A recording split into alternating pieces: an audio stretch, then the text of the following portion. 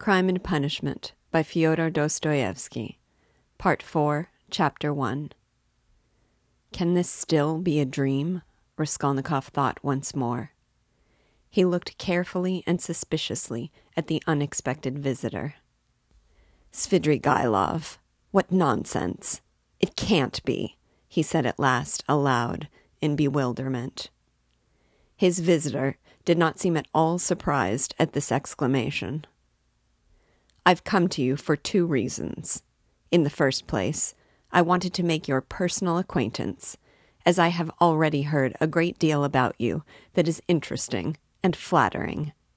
Secondly, I cherish the hope that you may not refuse to assist me in a matter directly concerning the welfare of your sister, Avdotia Romanovna. For without your support, she might not let me come near her now, for she is prejudiced against me. But with your assistance, I reckon on— You reckon wrongly, interrupted Raskolnikov. They only arrived yesterday, may I ask you? Raskolnikov made no reply. It was yesterday, I know. I only arrived myself the day before. Well, let me tell you this, Rodion Romanovitch. I don't consider it necessary to justify myself. But kindly tell me what was there particularly criminal on my part in all this business, speaking without prejudice, with common sense. Raskolnikov continued to look at him in silence. That in my own house I persecuted a defenseless girl and insulted her with my infamous proposals. Is that it? I'm anticipating you. But you've only to assume that I, too, am a man et nihil humanum. In a word, that I am capable of being attracted and falling in love, which does not depend on our will. Then everything can be explained in the most natural manner. The question is, am I a monster, or am I myself a victim? And what if I am a victim? In proposing to the object of my passion to elope with me to America or Switzerland, I may have cherished the deepest respect for her, and may have thought I was promoting our mutual happiness. Reason is the slave of passion, you know. Why, probably I was doing more harm to myself than anyone. But that's not the point, Raskolnikov interrupted with disgust. It's simply that whether you are right or wrong, we dislike you. We don't want to have anything to do with you. We show you the door. Go out. Svidrigailov broke into a sudden laugh. But there's no getting round you, he said, laughing in the frankest way. I hoped to get round you, but you took up the right line at once. But you are trying to get round me still. What of it? What of it? Cried Svidrigailov, laughing openly. But this is what the French call bonne guerre, and the most innocent form of deception. But still, you have interrupted me. One way or another, I repeat again, there would never have been any unpleasantness except for what happened in the garden. Marfa Petrovna. You have got rid of Marfa Petrovna, too, so they say, Raskolnikov interrupted rudely. Oh, you've heard that too, then? You'd be sure to, though. But as for your question, I really don't know what to say, though my own conscience is quite at rest on that score.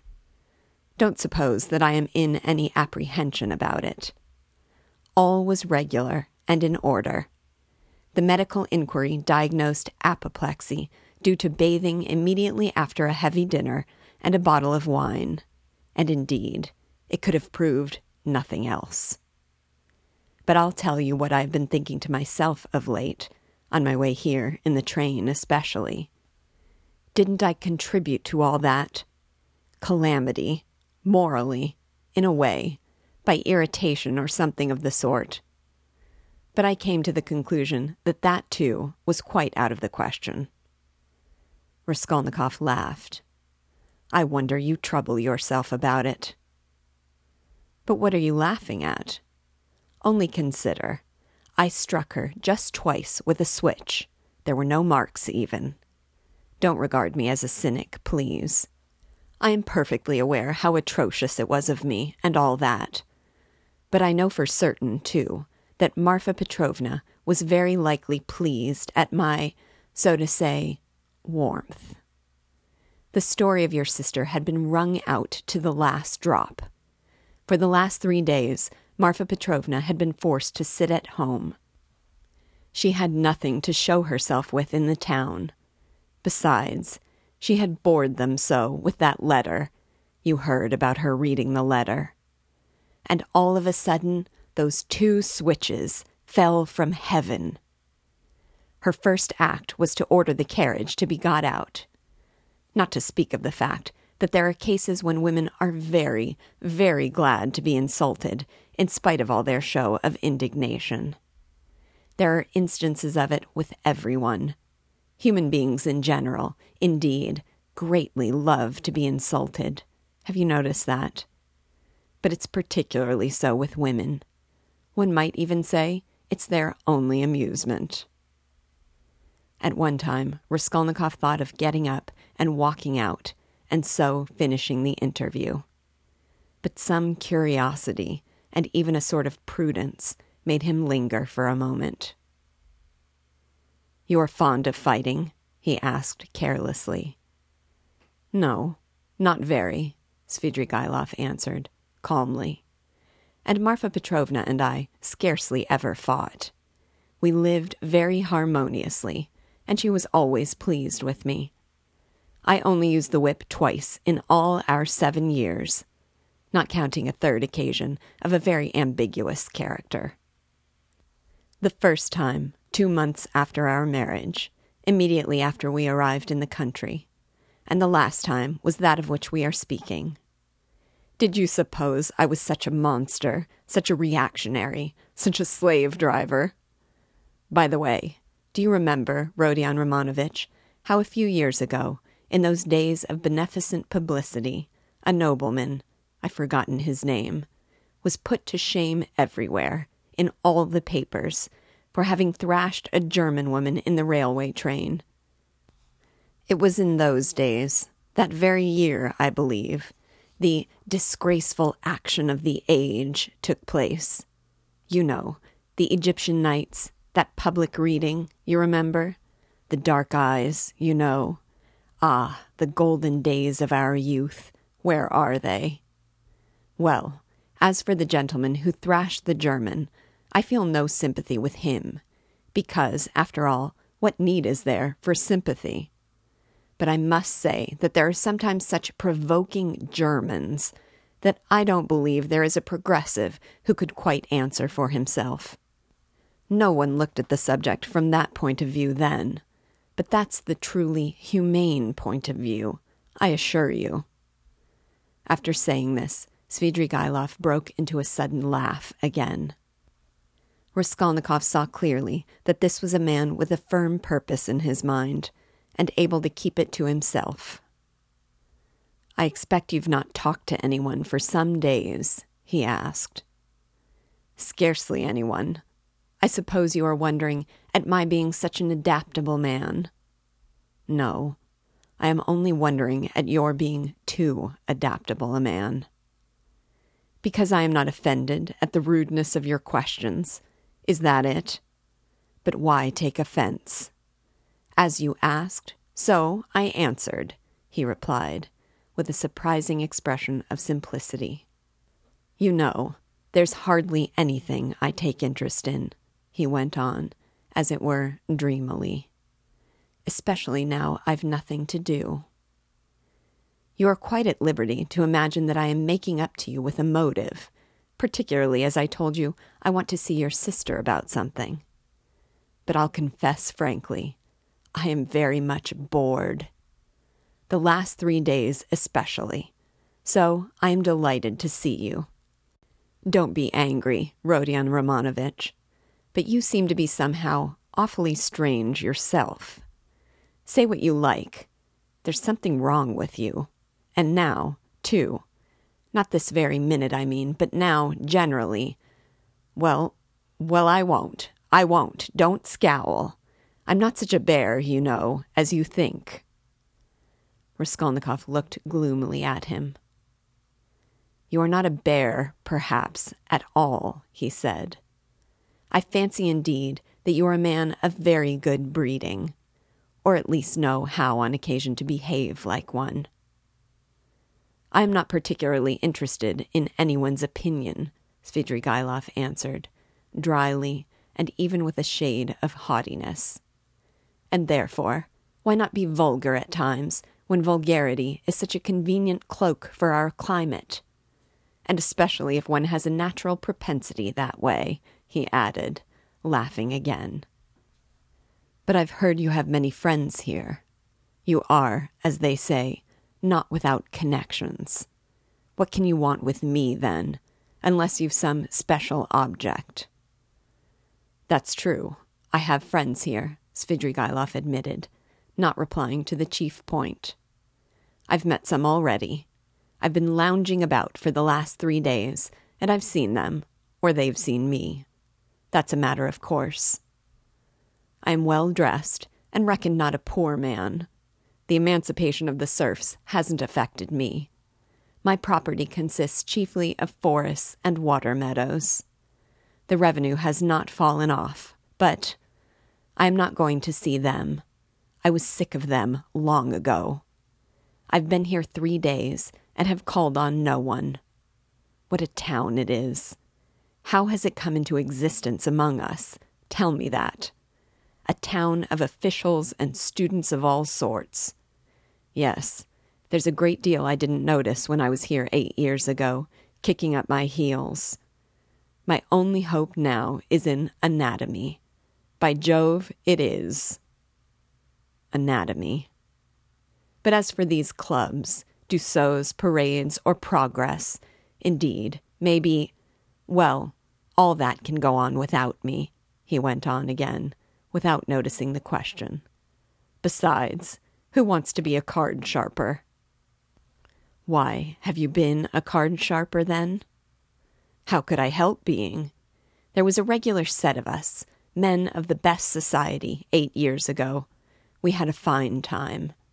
And all men of breeding, you know, poets, men of property.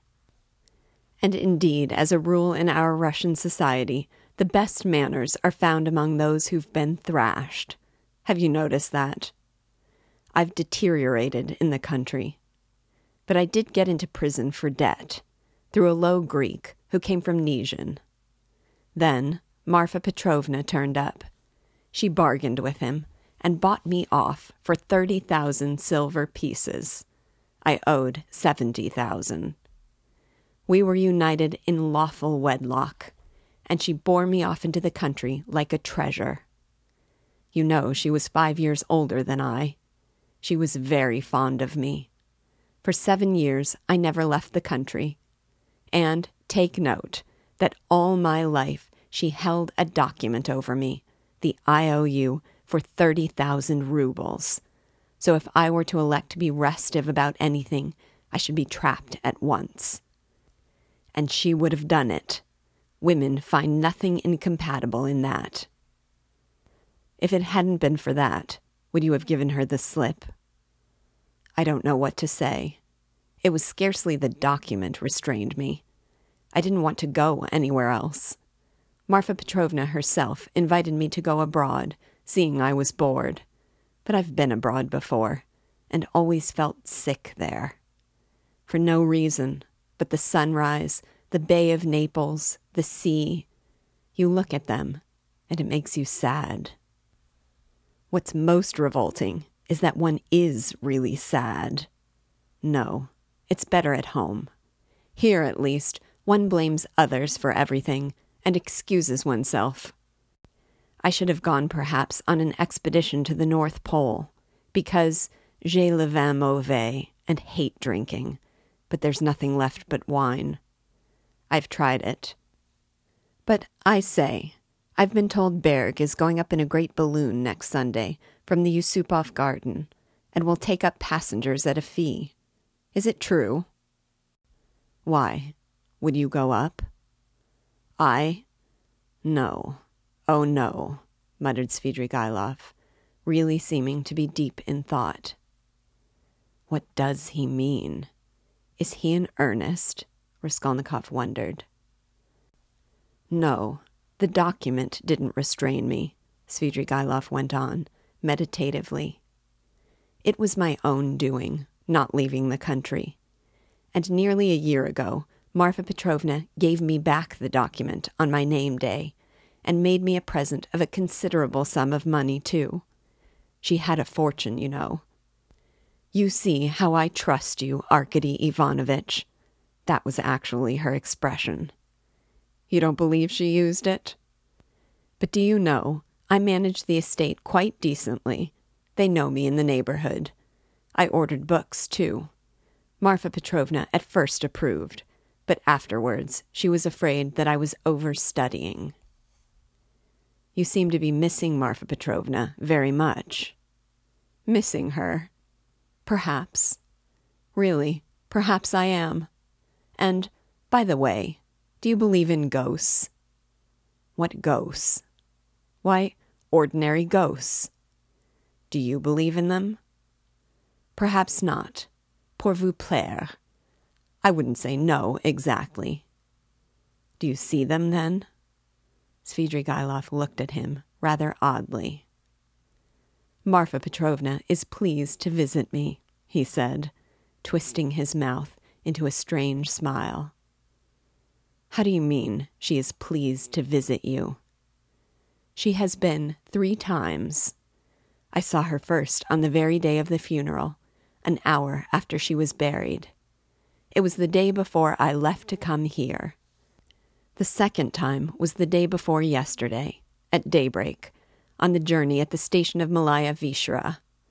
And the third time was 2 hours ago, in the room where I am staying. I was alone. Were you awake? Quite awake. I was wide awake every time. She comes, speaks to me for a minute, and goes out at the door. Always at the door. I can almost hear her. What made me think that something of the sort must be happening to you? Raskolnikov said suddenly. At the same moment, he was surprised at having said it. He was much excited. What? Did you think so? Svidrigailov asked in astonishment. Did you really? Didn't I say there was something in common between us, eh? You never said so, Raskolnikov cried sharply, and with heat. Didn't I? No. I thought I did. When I came in and saw you lying with your eyes shut, pretending, I said to myself at once, here's the man. What do you mean by the man? What are you talking about? Cried Raskolnikov. What do I mean? I really don't know, Svidrigailov muttered ingenuously, as though he too were puzzled. For a minute they were silent. They stared in each other's faces. That's all nonsense, Raskolnikov shouted with vexation. What does she say when she comes to you? She? Would you believe it? She talks of the silliest trifles, and man is a strange creature. It makes me angry. The first time she came in, I was tired, you know. The funeral service, the funeral ceremony, the lunch afterwards. At last, I was left alone in my study. I lighted a cigar and began to think. She came in at the door. You've been so busy today, Arkady Ivanovitch. You have forgotten to wind the dining room clock, she said. All those 7 years I've wound that clock every week, and if I forgot it, she would always remind me. The next day, I set off on my way here. I got out at the station at daybreak. I'd been asleep, tired out, with my eyes half open. I was drinking some coffee.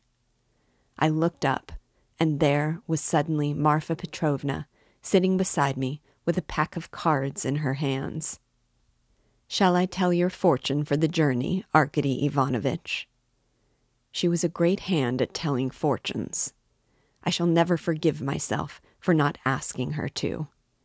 I ran away in a fright, and, besides, the bell rang. I was sitting today feeling very heavy after a miserable dinner from a cook shop. I was sitting smoking. All of a sudden, Marfa Petrovna again. She came in very smart in a new green silk dress with a long train. "Good day, Arkady Ivanovitch. How do you like my dress? Aniska can't make like this." Aniska was a dressmaker in the country, one of our former serf girls who had been trained in Moscow, a pretty wench. She stood, turning round before me. I looked at the dress, and then I looked carefully, very carefully, at her face. "I wonder you trouble to come to me about such trifles, Marfa Petrovna."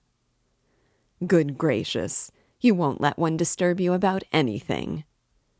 To tease her, I said, "I want to get married, Marfa Petrovna." "That's just like you, Arkady Ivanovitch. It does you very little credit to come looking for a bride when you've hardly buried your wife. And if you could make a good choice, at least. But I know it won't be for your happiness or hers.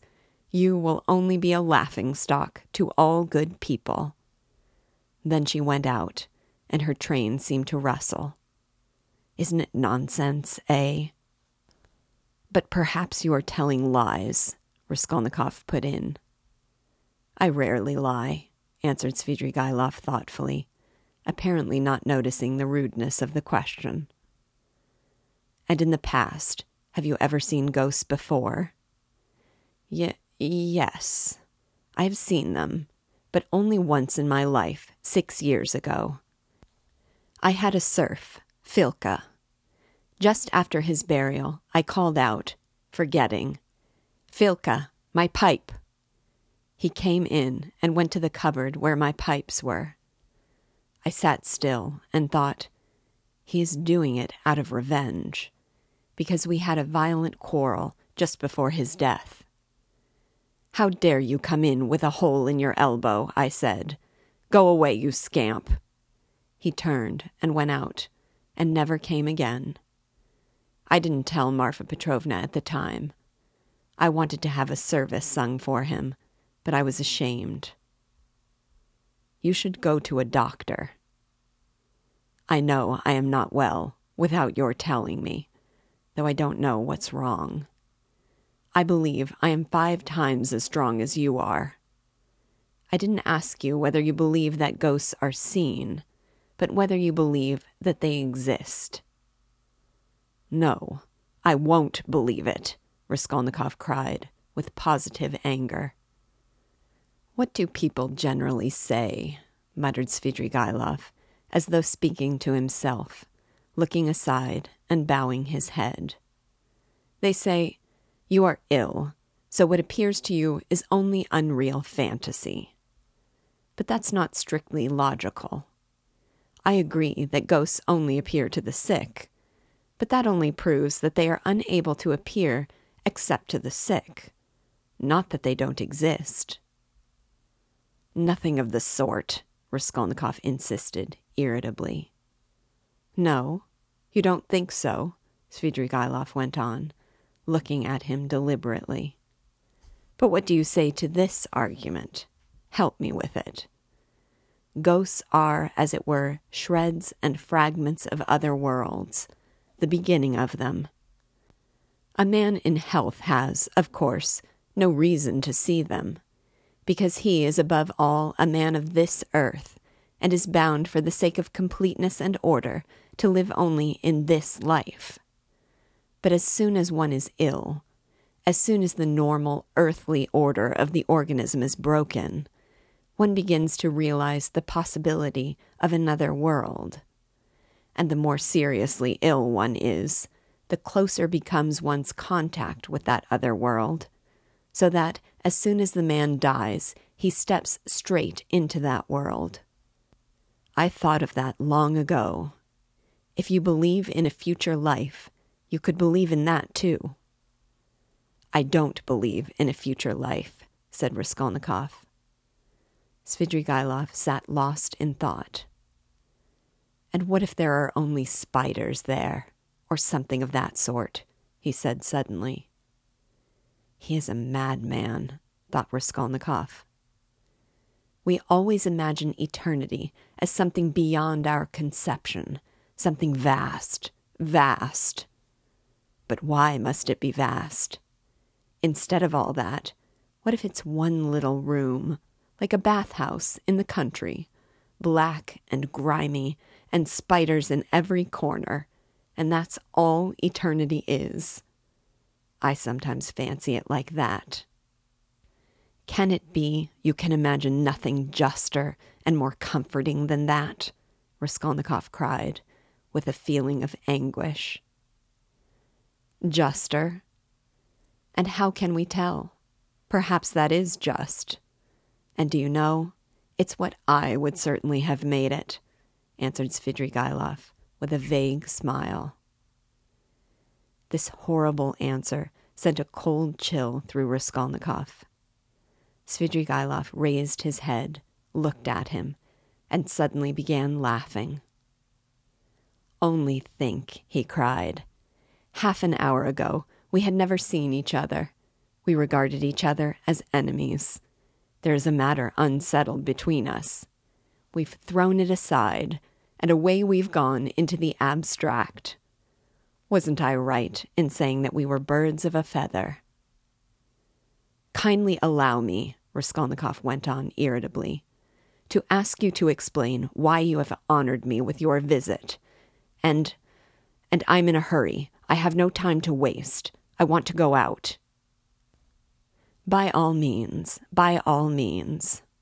Your sister, Avdotia Romanovna, is going to be married to Mr. Luzhin, Pyotr Petrovitch. Can you refrain from any question about my sister and from mentioning her name? I can't understand how you dare utter her name in my presence, if you really are Svidrigailov. Why, but I've come here to speak about her. How can I avoid mentioning her? Very good, speak, but make haste. I'm sure that you must have formed your own opinion of this Mr. Luzhin, who is a connection of mine through my wife, if you have only seen him for half an hour, or heard any facts about him. He is no match for Avdotia Romanovna. I believe Avdotia Romanovna is sacrificing herself generously and imprudently for the sake of her family. I fancied from all I had heard of you that you would be very glad if the match could be broken off without the sacrifice of worldly advantages. Now I know you personally, I am convinced of it. All this is very naive. Excuse me, I should have said impudent on your part, said Raskolnikov. You mean to say that I am seeking my own ends. Don't be uneasy, Rodion Romanovitch. If I were working for my own advantage, I would not have spoken out so directly. I am not quite a fool. I will confess something psychologically curious about that. Just now, defending my love for Avdotia Romanovna, I said I was myself the victim. Well, let me tell you that I've no feeling of love now, not the slightest, so that I wonder myself, for I really did feel something. Through idleness and depravity, Raskolnikov put in. I certainly am idle and depraved, but your sister has such qualities that even I could not help being impressed by them. But that's all nonsense, as I see myself now. Have you seen that long? I began to be aware of it before, but was only perfectly sure of it the day before yesterday, almost at the moment I arrived in Petersburg. I still fancied in Moscow, though, that I was coming to try to get Avdotia Romanovna's hand and to cut out Mr. Luzhin. Excuse me for interrupting you. Kindly be brief, and come to the object of your visit. I am in a hurry. I want to go out. With the greatest pleasure. On arriving here, and determining on a certain journey, I should like to make some necessary preliminary arrangements. I left my children with an aunt. They are well provided for, and they have no need of me personally. And a nice father I should make, too. I have taken nothing but what Marfa Petrovna gave me a year ago. That's enough for me. Excuse me, I am just coming to the point. Before the journey, which may come off, I want to settle Mr. Luzhin, too. It's not that I detest him so much, but it was through him I quarreled with Marfa Petrovna when I learned that she had dished up this marriage. I want now to see Avdotya Romanovna through your meditation, and if you like, in your presence, to explain to her that in the first place she will never gain anything but harm from Mr. Luzhin. Then, begging her pardon for all past unpleasantness, to make her a present of 10,000 rubles, and so assist the rupture with Mr. Luzhin, a rupture to which I believe she is herself not disinclined, if she could see the way to it.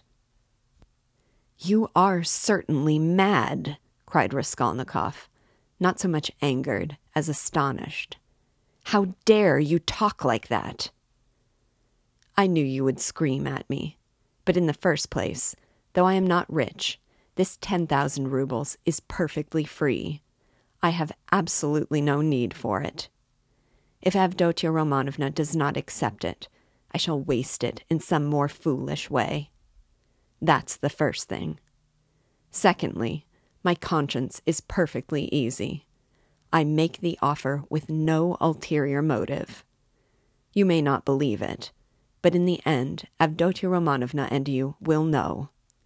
The point is that I did actually cause your sister, whom I greatly respect, some trouble and unpleasantness, and so, sincerely regretting it, I want, not to compensate, not to repay her for the unpleasantness, but simply to do something to her advantage, to show that I am not, after all, privileged to do nothing but harm. If there were a millionth fraction of self-interest in my offer, I should not have made it so openly, and I should not have offered her 10,000 only, when 5 weeks ago I offered her more. Besides, I may perhaps very soon marry a young lady, and that alone ought to prevent suspicion of any design on Avdotya Romanovna. In conclusion, let me say that in marrying Mr. Luzhin, she is taking money just the same, only from another man. Don't be angry, Rodion Romanovitch. Think it over coolly and quietly. Svidrigaïlov himself was exceedingly cool and quiet as he was saying this. "I beg you to say no more," said Raskolnikov. "In any case, this is unpardonable impertinence." "Not in the least. Then a man may do nothing but harm to his neighbor in this world, and is prevented from doing the tiniest bit of good by trivial conventional formalities. That's absurd. If I died, for instance, and left that sum to your sister in my will, surely she wouldn't refuse it." "Very likely she would." "Oh, no, indeed. However, if you refuse it, so be it, though 10,000 rubles is a capital thing to have on occasion. In any case, I beg you to repeat what I have said to Avdotya Romanovna." "No, I won't." "In that case, Rodion Romanovitch, I shall be obliged to try and see her myself, and worry her by doing so." "And if I do tell her, will you not try to see her?" "I don't know really what to say. I should like very much to see her once more." "Don't hope for it." "I'm sorry, but you don't know me. Perhaps we may become better friends." "You think we may become friends?" "And why not?" Svidrigaïlov said, smiling. He stood up and took his hat. "I didn't quite intend to disturb you, and I came here without reckoning on it, though I was very much struck by your face this morning." "Where did you see me this morning?" Raskolnikov asked uneasily. I saw you by chance. I keep fancying there is something about you like me. But don't be uneasy. I am not intrusive. I used to get on all right with card sharpers, and I never bored Prince Firbay, a great personage who is a distant relation of mine. And I could write about Raphael's Madonna in Madame Prilukov's album. And I never left Marfa Petrovna's side for 7 years. And I used to stay the night at Vyazemsky's house in the Haymarket in the old days. And I may go up in a balloon with Berg, perhaps. Oh, all right. Are you starting soon on your travels, may I ask? What travels? Why, on that journey. You spoke of it yourself. A journey? Oh, yes. I did speak of a journey. Well, that's a wide subject. If only you knew what you were asking, he added, and gave a sudden, loud, short laugh. Perhaps I'll get married instead of the journey. They're making a match for me. Here? Yes. How have you had time for that? But I am very anxious to see Avdotia Romanovna once. I earnestly beg it. Well, goodbye for the present. Oh, yes, I have forgotten something.